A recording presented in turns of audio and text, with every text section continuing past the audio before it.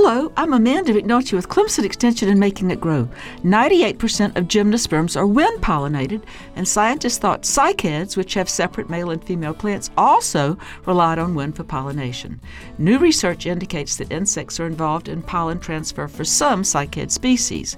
Male plants produce pollen, which would account for the presence of insects looking for nourishment, but not involved in moving that pollen to female cycad cones.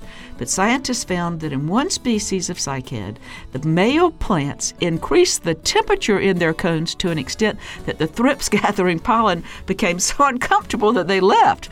This particular species of now pollen-covered thrips entered the normal temperature female cones, hoping to find some more pollen and leaving behind fertilized eggs. In other species, snout-nosed weevils were responsible for pollen transfer. Fertilization is another step. Funded by South Carolina Farm Bureau and Farm Bureau Insurance.